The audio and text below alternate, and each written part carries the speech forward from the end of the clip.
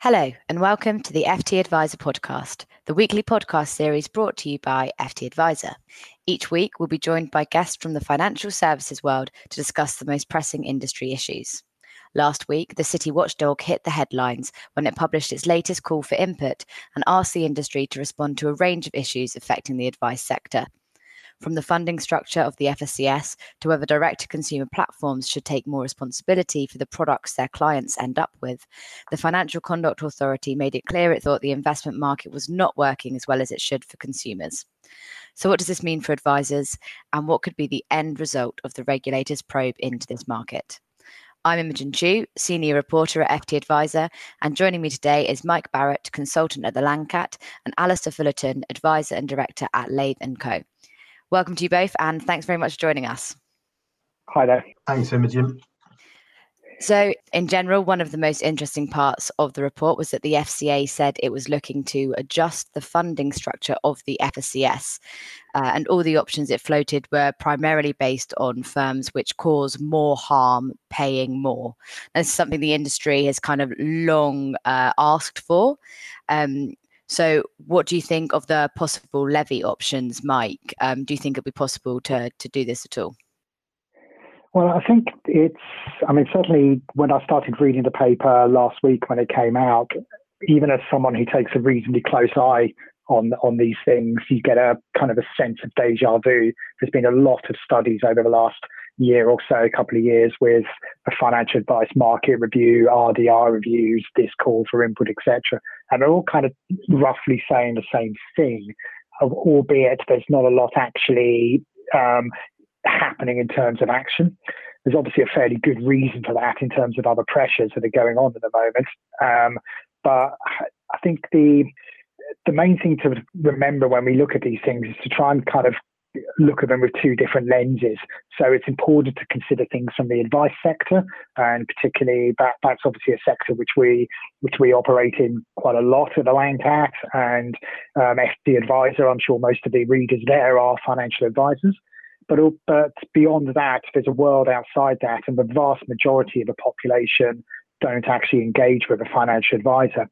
And I think it's challenging for the FCA to address a subject as wide as kind of the investment market with those two lenses on. It's a very, very different experience for investors if you engage with a financial advisor, and a very different experience if you're self-serving. And I think it feels to me like the time has perhaps come to start to actually look at those two different types of consumers, the advised and the non-advised, and to look at kind of developing those markets separately rather than combined together in one additional paper. Sure, yeah. What about you, Alistair? I mean, the suggestions the FCA makes would likely result in kind of non-riskier, in quotation marks, advice firms paying less. Is that something you'd like to see happen?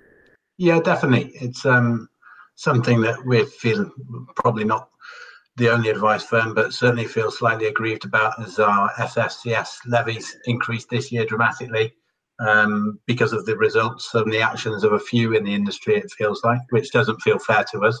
And separating out the bad apples and charging them and increasing the levies around higher risk investments or higher risk areas where there's been a track record of things going wrong seems fair to us, although it will require some thought, because it's one person's version of a high risk investment is another person's version of just a normal day-to-day investment. So it will just need a bit of thought as to separate. And what Mike said is actually a good idea, is to actually, it's quite generalist to call it the investment market review, and there's so many different permutations within that. So to sort of try and segregate things fairly and make the system work for all is going to be it's definitely the right way forward, it seems, but it's going to be tricky. And the FSCS levy, to us, feels unfair, obviously, because it's expensive and it's jumped up and it's outside of our control. But I think moving forwards, separating things and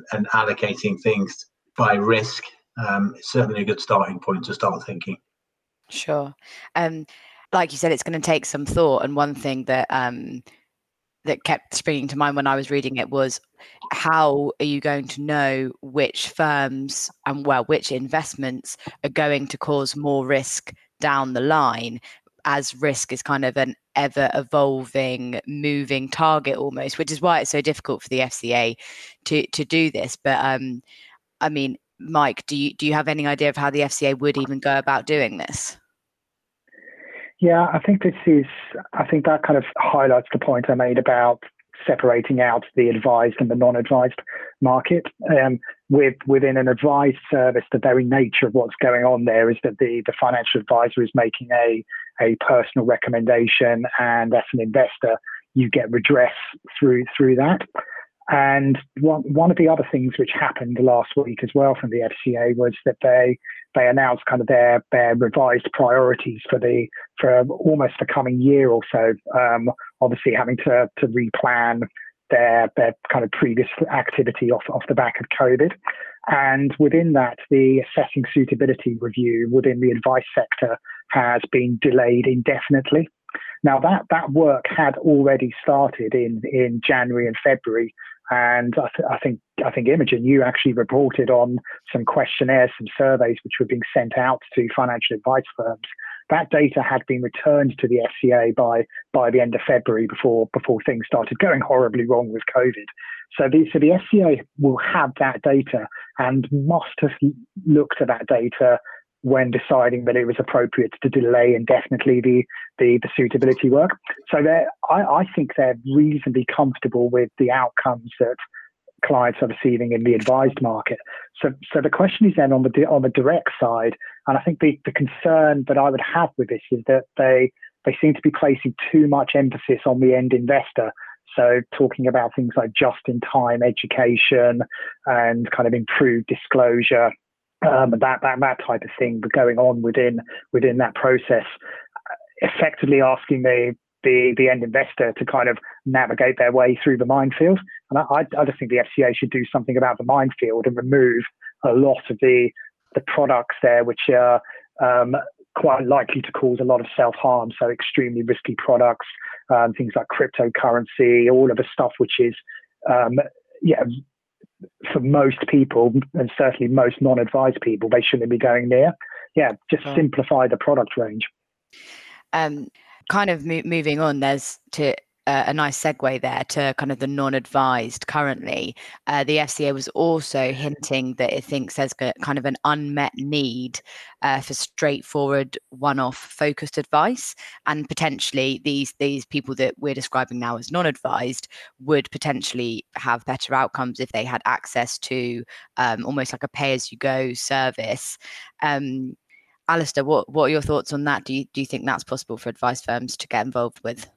Yeah, definitely. I think it's a big opportunity. I think I was reading, I can't remember where I got this stat from. I think there's something like about 5% of the population pay for advice, but there's probably another 18 or so million people in the UK that the FCA thinks could benefit from advice that aren't being served. So there's obviously a huge market for it.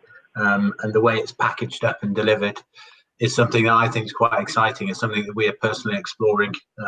The things for us as potential innovators that we need to help us to try and address that need is to work closely with the FCA to have clear definitions as to what is advice and what is guidance, clear definitions as to what type of redress is available to people who receive advice or guidance, whether it's holistic advice, if we call it that, the traditional model, or this pay-as-you-go type model, and just some close, detailed conversations around the new look of the market, because this is a new way of providing advice, so it needs some new thought as to what protections consumers will have, and also to what protections advice and advisors will have from giving advice as a pay-as-you-go model. You would know advisors will want to do that if they've got potential redress for the next 20 years or so for one particular fund review that they did for somebody, for instance. But it's a massive opportunity. It's definitely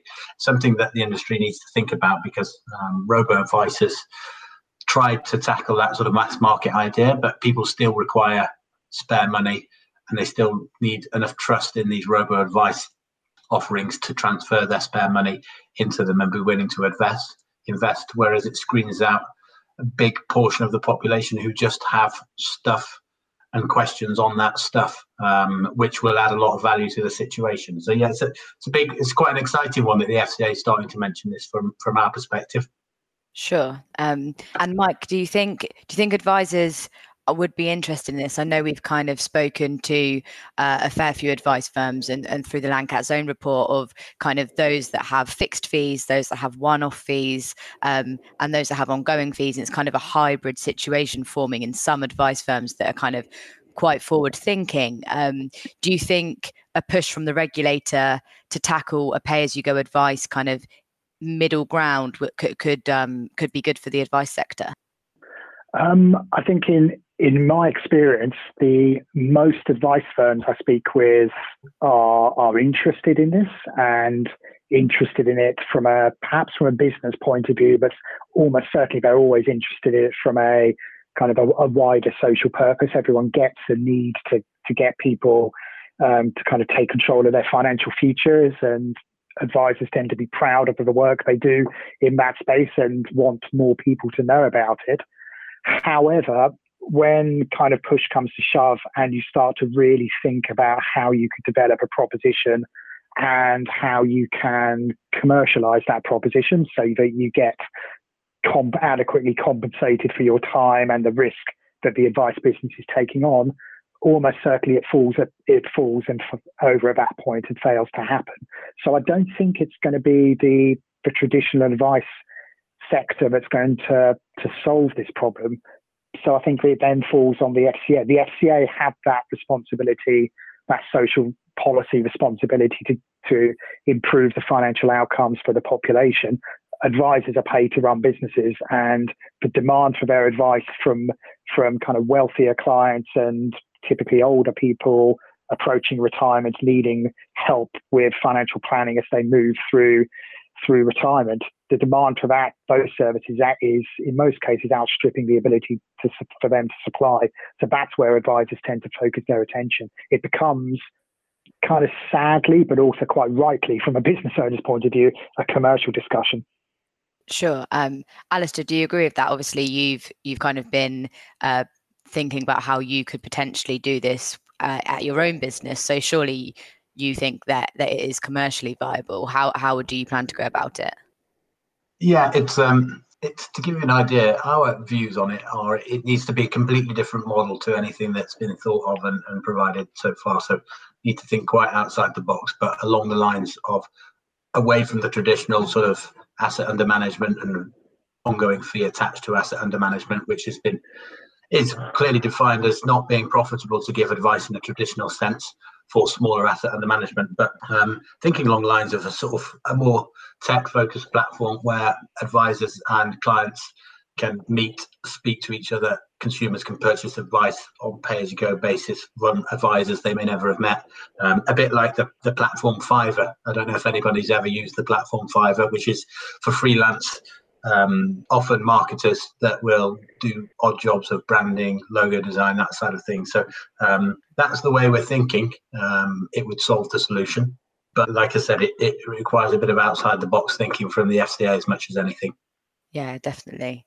In the FCA, it was kind of littered throughout the paper, but an ongoing theme really was that it finds the advice market quite hard to regulate. And now this might be kind of against, Mike, what you said earlier in terms of how it's kind of got its responses from the survey and has postponed it indefinitely. So it must think the market's doing okay. But it said in the report that there was 5,000 financial advisor firms and more than 27,000 individual advisors, and the small firms nature of the advice sector made it easy for bad actors to hide and challenging for the regulator to kind of oversee. Mike, what do you think could help the regulator here if it is struggling to kind of regulate and keep tabs on the advisors that work in this industry? Yeah, I think I've got to say that part kind of amused me because it's not exactly a shock to discover that there's a lot of small advice firms. If nothing else, the FCA published that data on an annual basis and they know fully well that that's the market has been structured that way for as long as I can remember. I think, to answer your question, what could be done about it, I think they need to do an awful lot more in communicating a lot more clearly to advisors what their view of good and poor practice are with regards to kind of all aspects of advice regulation. They used to be really good at that for quite a few years, but for one reason and another, and I think one reason is the amount of kind of EU regulation which has come through, and a lot of the MiFID stuff is harder to kind of simplify down into simple do this, don't do that discussions. But yeah, with the best will in the world, most advisors I know don't read in depth the amount of material that comes out of the FCA, and would just benefit from some very simple guidance around, good practice. If you're doing this, you're in the right direction. If you're doing that, you're certainly not. Just some clearer communication, I think, would help. Sure. Is that something you agree with, Alistair, as an advisor? Something you'd benefit from? Yeah, definitely. Just communication. If you read the COBS rules on the FCA website, I don't know, they're difficult to interpret, and they're open, so people will interpret them differently. So one person who thinks they're giving good advice might have completely misinterpreted what the FCA meant them to do. And I do think, it is a difficult market to regulate, not necessarily because it's extremely complex, but more because there's lots of small firms. It's often reliant on the firms to report inwards rather than the FCA being able to sort of extend outwards, so they can sort of passively monitor what firms are doing. But equally, I don't have a huge amount of sympathy for them, as it is the job that they are tasked with, to regulate financial markets. Sure. Do you think the kind of appointed representative structure, which the FCA hit on as well, has any part to play in this, Alistair? The FCA is pretty brief on their concerns, but they're just kind of worried about the effectiveness of the principal AR model. How do you think that's working in the industry? Yeah, that was an interesting point. It was really brief, so it wasn't completely clear what the issues were. We have been part of a network when we were an appointed representative ourselves, and a large part of, you could tell, the network felt the pressure to make sure that the appointed representatives were acting in good faith and acting for the best interest of their clients. We're now directly authorised and have actually in the process of acquiring an appointed representative. But the appointed representatives that we know and understand are other fully qualified advice businesses that provide advice under our guidance. From the reading in the Call for Input paper, it made it out to be a bit, their concern to be focused on those that weren't necessarily regulated to give advice or qualified to give advice, acting under the guise or under the umbrella of a directly authorised firm, and then sort of straying across the lines of whether they should or shouldn't be giving advice, which is not something we've had much experience with, to be honest. Sure. What about you, Mike? What do you think about the FCA's appointed representatives' comments? Yeah, I think I would agree that some of the advisors I know who are appointed representatives are amongst some of the best advisors I've encountered in my career, where it's not necessarily, and certainly isn't the case, to say that automatically the AR structure is fundamentally bad. I think the concern the FCA probably has is more about kind of the transparency to the end client and the kind of the long-term accountability. So if things do start to go wrong there, how easy is it for the end client to actually work out who is ultimately responsible for this, and to hold those people to account, and particularly kind of in several years down the line after perhaps the initial advice has been given. There has been a few instances where we've seen that the BAR structures allowed kind of rogue advisors to kind of manipulate the system and hide from that accountability, but the rules that go around that are ever strengthening. So I think it's a debate to happen, but as I said, generally the vast majority of advisors and the lack of interest from the FCA to do anything directly with the advice market beyond DB pensions indicates to me that the advice sector is broadly doing okay. Cool. So moving slightly away from the advice sector, which we all think is doing broadly okay then, the FCA also looked at platforms. It basically said, should direct-to-consumer platforms take on more responsibility in terms of the products that their clients end up with? Now, the only thing I can think of at the moment that happens, you guys will be able to tell me more, is kind of the best buy lists that have come under scrutiny, particularly through the Hargreaves Lansdown Woodford saga. And although the FCA has been pretty clear for a while now that it likes best buy lists, are there concerns there at all that if the FCA thinks platforms should take more of an interest or kind of give consumers more of a kind of structured pathway of getting the products, that they could stray into personalized advice? What do you think, Mike? Yeah, I think this is where the platform market needs to kind of catch up with how investors tend to make decisions these days. So people are used to going online and kind of validating their own decisions and using information which they see online to help make those decisions. And it's obviously a debate we could have about kind of how accurate that information can be outside of financial services and fake news and all the rest of that stuff. But that's the reality. People are used to going online and conducting their own research. Best buy lists help that and kind of help narrow down the list, but I still think there's a danger that people think they're getting the protection that goes with advice. They think they're getting there's a potential for some sort of redress if things go wrong, and as Woodford has shown, absolutely the case under the current rules is you're not. For me, this comes down to target client and what type of investor do you think, if you are a platform, you are trying to attract, and then really asking yourself a question around what products and services best meet those needs.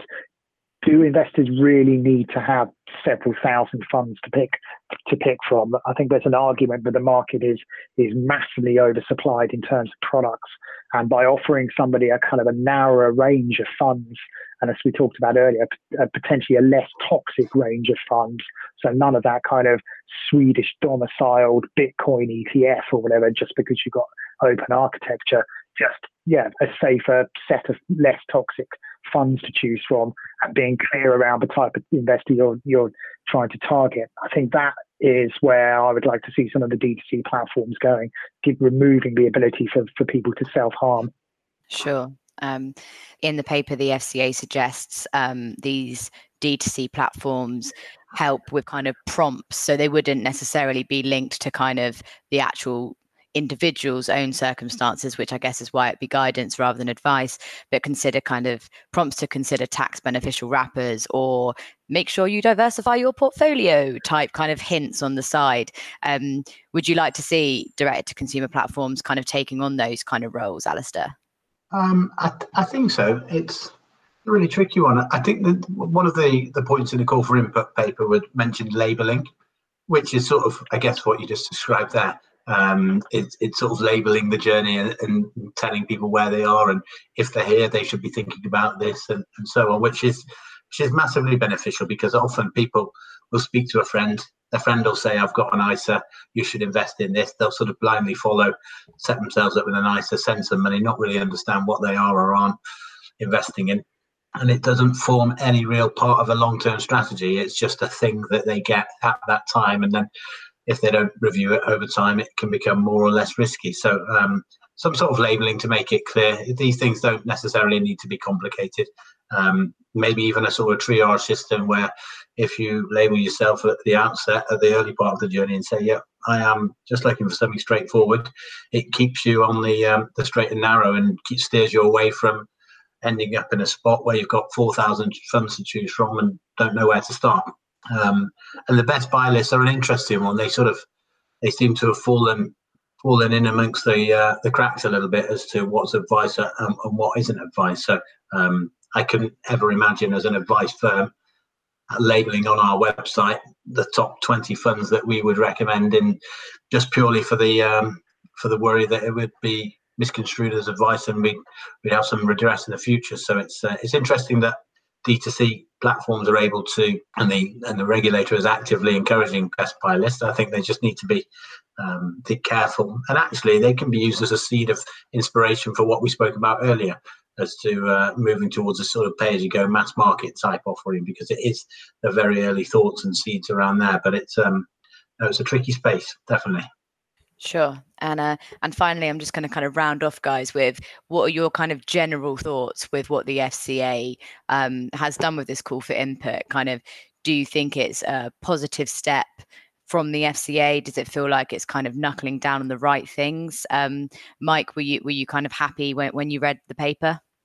I'm always happy when I read an FCA paper, but that's it's just what a sad life I lead, unfortunately. So, I think apart from, I think if they address the point I made right at the beginning around this, I feel the need is to separate out the advised and the direct markets. They're so fundamentally different for the consumer and the potential outcomes they get and the potential for redress if things go wrong, that it just becomes a little bit difficult to start conflating the two. Separate out those two markets and maybe a few specifics accordingly off the back of that. But broadly, it's moving in the right direction, I think. Cool. And Alistair? Yeah, I completely agree with Mike. It feels like they are at the very early stages, but gradually now thinking about the right things and moving in the right direction. If from our naive and basic understanding, we look at the market and there's 60-70 million people in the UK and only sort of 3 or 5 million people are accessing paid advice. There's a problem with the supply. There's a problem with the limit, the amount of advisors in the industry. There is a problem with the access to advice because of various limits imposed on the cost of looking after people. So approaching the mass market and in the proper considered way, and also a forward-thinking way of looking at, right, what the world has moved on from 20 years ago. Technology now serves as a real credible tool to serve mass market offerings. So it's quite encouraging to see, but I guess it's early stages, and as we've seen with some of their other work, it can be quickly, sometimes they can change their mind and put things on the back burner. So it'll be interesting to see what comes out when they gather all the results and the questions that they've asked for. Sure. Cool. Well, I suppose time will tell. Mike, Alistair, thank you so much for joining us. Thanks for listening to the FT Advisor podcast. Tune in next week for the next episode.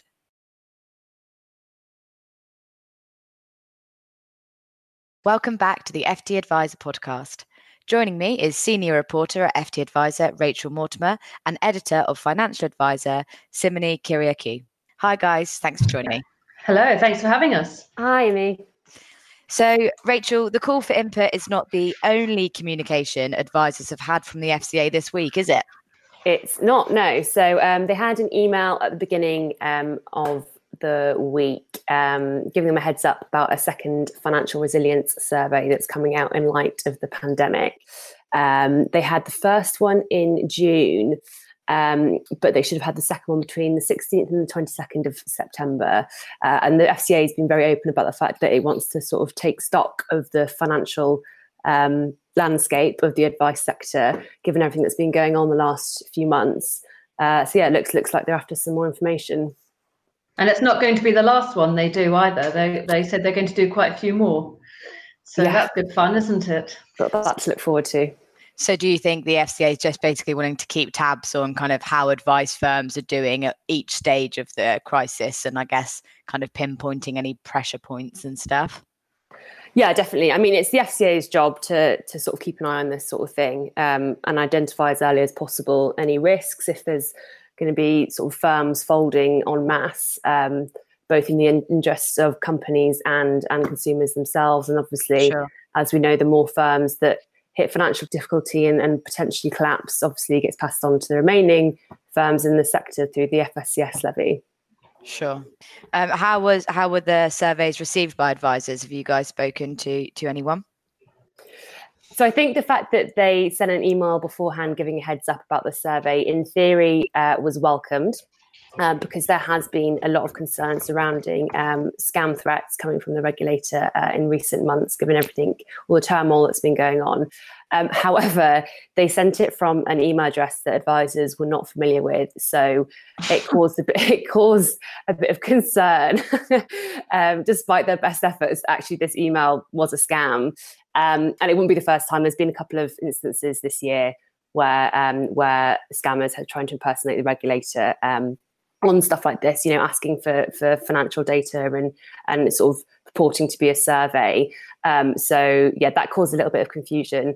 Second issue that was raised was actually the amount of data requests that companies have received this year. They've already had to fill in 2 Gabriel returns, a DB transfer questionnaire, and obviously the first financial survey that went out in June. And as Sim mentioned, this probably isn't going to be the last sort of data requests that they receive in terms of their financial resilience. So I think for smaller firms, especially who don't necessarily have the admin support to help fill in these type of things, it can be a burden that does take away from the day job, which is obviously advising clients. Sure. And so the surveys are asking basically for firms to say how they're doing financially during the pandemic, and I'm assuming kind of any problems that come up. What kind of picture do you reckon they're going to end up kind of painting of the advice sector? Do you think the advice sector's in a kind of strong place in terms of this? So the responses to the first survey in June were, considering that it was in the middle of the first wave, was surprisingly positive. There were more than 4,500 advice firms which responded to the data request, and only 14 advice firms admitted to the FCA that the economic fallout of the pandemic threatened the survival of their business.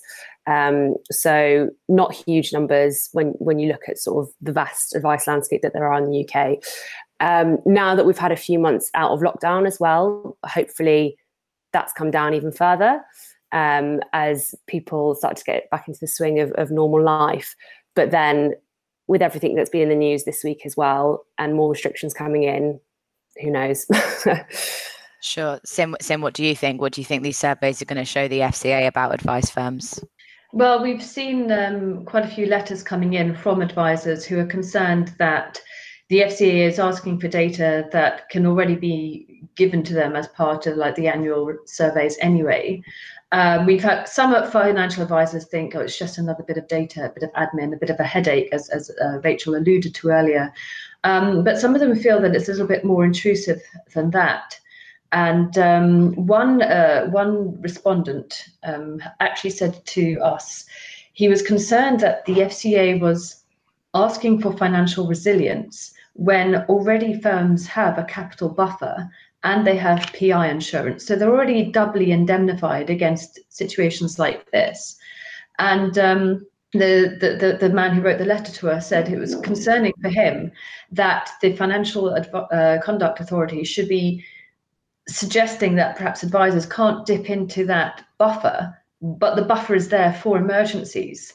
So what's the point of having a capital buffer if it's not to be used in the case of an extraordinary emergency event? Is it only there to be used in the event of a claim against a company? In which case, why are they paying money into the FSCS?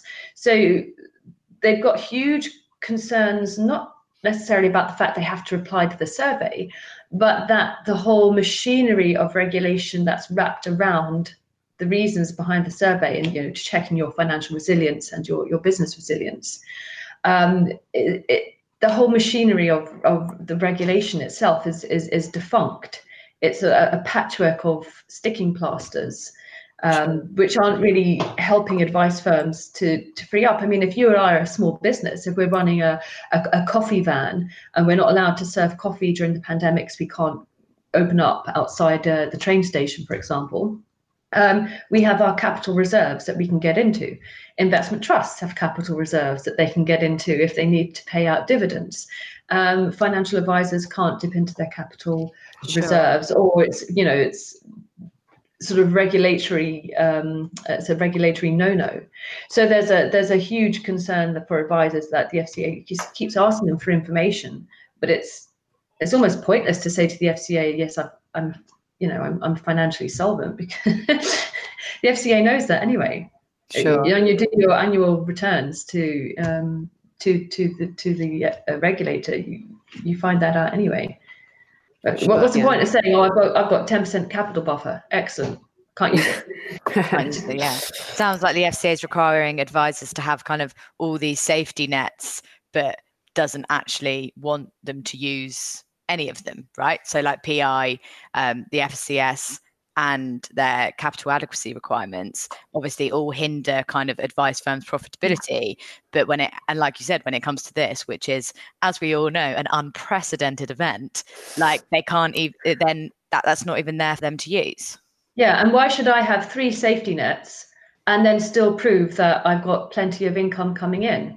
I might say to the FCA, well, do you know, I've got no income past few months, nothing. Profits are completely flat, perhaps even negative, but I've got 3 safety nets, so I'm not worried. I mean, is the regulator going to say, well, it doesn't sound like you're sort of adequately prepared, really. You should have a good business model. You should be able to talk to us about recurring income and profits, and profit margins to be growing. Why should I? I've got 3 safety nets. Sure. This is a sort of the feeling that I'm getting from the advisors that we're speaking to. Kind of a good segue into it, Sim. You launched Financial Advisors Keep Fees Fair campaign last month. How's it going? Any updates on that at all? Yeah, so it's going quite positively for those advisors who've been able to have a good face-to-face with their MPs. And many MPs have taken quite seriously the overarching issues of regulation and whether it is effective. I think those advisors who've simply written a letter to their MP complaining about fees, justifiably so, and the impact of fees on the industry, those advisors are getting kickbacks from the Treasury via their MP saying, we don't set the FCA's budget, it's for the FCA to decide what the regulatory fee structure is, so sorry, not our problem, and pushed it back. And so quite a few advisors have come to us and said, we feel we've been fobbed off, or we feel our MP has been fobbed off. But the point has been made at the conference last week, and by the PFS and others on many occasions. Do not just speak to the regulator about your fees. Do not just speak to the Treasury or your MP about your fees and your fee hike and the impact this is having locally or nationally, if you want to extrapolate. Talk about the effectiveness of regulation. Talk about the effectiveness of the Financial Services Compensation Scheme. Talk to them about the PI market. Talk to them about all the legacy claims coming through. And it's not just, people talk about, the 1 or 2 bad apples. It's not 1 or 2 bad apples. We had a case of Honister. Honister collapsed and it could not secure adequate PI cover. And there are 902 financial advisors and 300 advice firms, some of whom had never had a complaint against them in their lives. And they were immediately kind of cast out into the cold, right? There's still Honister liabilities building up at the FSCS, but Honister didn't do anything wrong. It just could not secure PI cover. And that was years ago. So we've got a situation where PI cover itself and the lack of that, caused in part by regulation and caused in part by things like the pension freedoms, which kind of, again, sticking plasters of government legislation and policy stuck on to say, well, okay, we're going to give you access, but we're not going to give you entire access. And actually, if you've got more than £30,000 in a DB pension, then you've got to have financial advice. But actually, we're going to make it really difficult for financial advisors to give advice on this. You've got a maelstrom of idiotic policy making, a lack of PI, a contraction in the PI market, premiums that ever rise, and cover that's increasingly thin, like too little butter spread over too much bread. And then you get this market where no one feels adequately covered, and the risks are enormous to the advisors, which of course means the risks to the consumers are enormous. So these are the sort of things you need to be talking about with your MPs. And those financial advisors who've had meetings with their MPs and discussed these face-to-face or over Zoom or whatever, they've said they've had a really positive reception. People like Priti Patel, and Sir Bottomley. These people have done really well, and they've taken those concerns to the Treasury, and those things are going on at the Treasury. The Treasury is thinking, okay, perhaps we do need to think more seriously about something like a financial advice market 2 review. FAMA 2. What more could we want? MiFID 3 and FAMA 2. Fantastic. That all sounds very positive. And I guess the FCA is kind of at least starting to look at some of these things that have been affecting advisors a lot. As you know, the FCA is looking at the structure of the FSCS levy in its latest call for input, primarily focusing on kind of polluting firms paying more. They've got a couple of ways in which to do that. Rach, what do you think about kind of that option? Yeah, I think it's been really well received, because this idea of the polluter paying has been a long running call from the advice industry for years. So yeah, I think that's a really positive move from the FCA, and it seems like it's sort of finally taking on board what the people who are within the industry itself have been recommending. Sure. What about you, Sim? I think it's a good start. Certainly, it looks like there may be some movement on the investment front, but really we need to look at the whole gamut of financial advice. If you're a financial advisor, you're advising on everything from protection, mortgages, investment, pensions. Maybe you've even got tax advisors in your house. You're doing everything. You're doing whole planning. So just focusing on one aspect for the retail investment market and looking at those claims, it's not enough. I mean, we've got a whole issue of SIPs to consider. That's also brought about by regulation and the bad way in which A-Day was created. It's not the FCA's fault, obviously, but A-Day created the situation of allowing anything goes within your portfolio.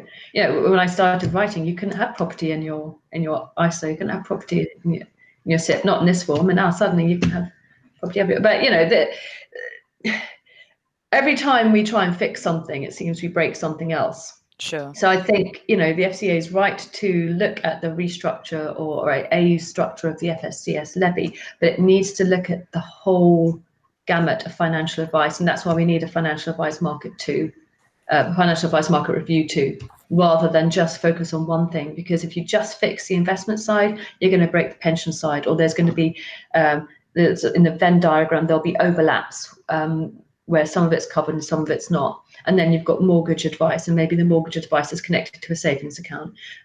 Maybe these things are all touching on each other. So yeah, I think we need to have a more holistic structural review.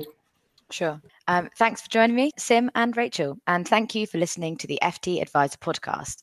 Tune in next week for the next episode. Want flexibility? Take yoga. Want flexibility with your health insurance? Check out United Healthcare Insurance Plans. Underwritten by Golden Rule Insurance Company, they offer flexible, budget-friendly medical, dental, and vision coverage that may be right for you. More at uh1.com. Without the ones like you, who work tirelessly to keep things running, everything would suddenly stop. Hospitals, factories, schools, and power plants, they all depend on you. No matter the weather, emergency, or time of day, you're the ones who get it done. At Grainger, we're here for you with professional-grade industrial supplies. Count on real-time product availability and fast delivery. Call, click Grainger.com, or just stop by. Grainger, for the ones who get it done.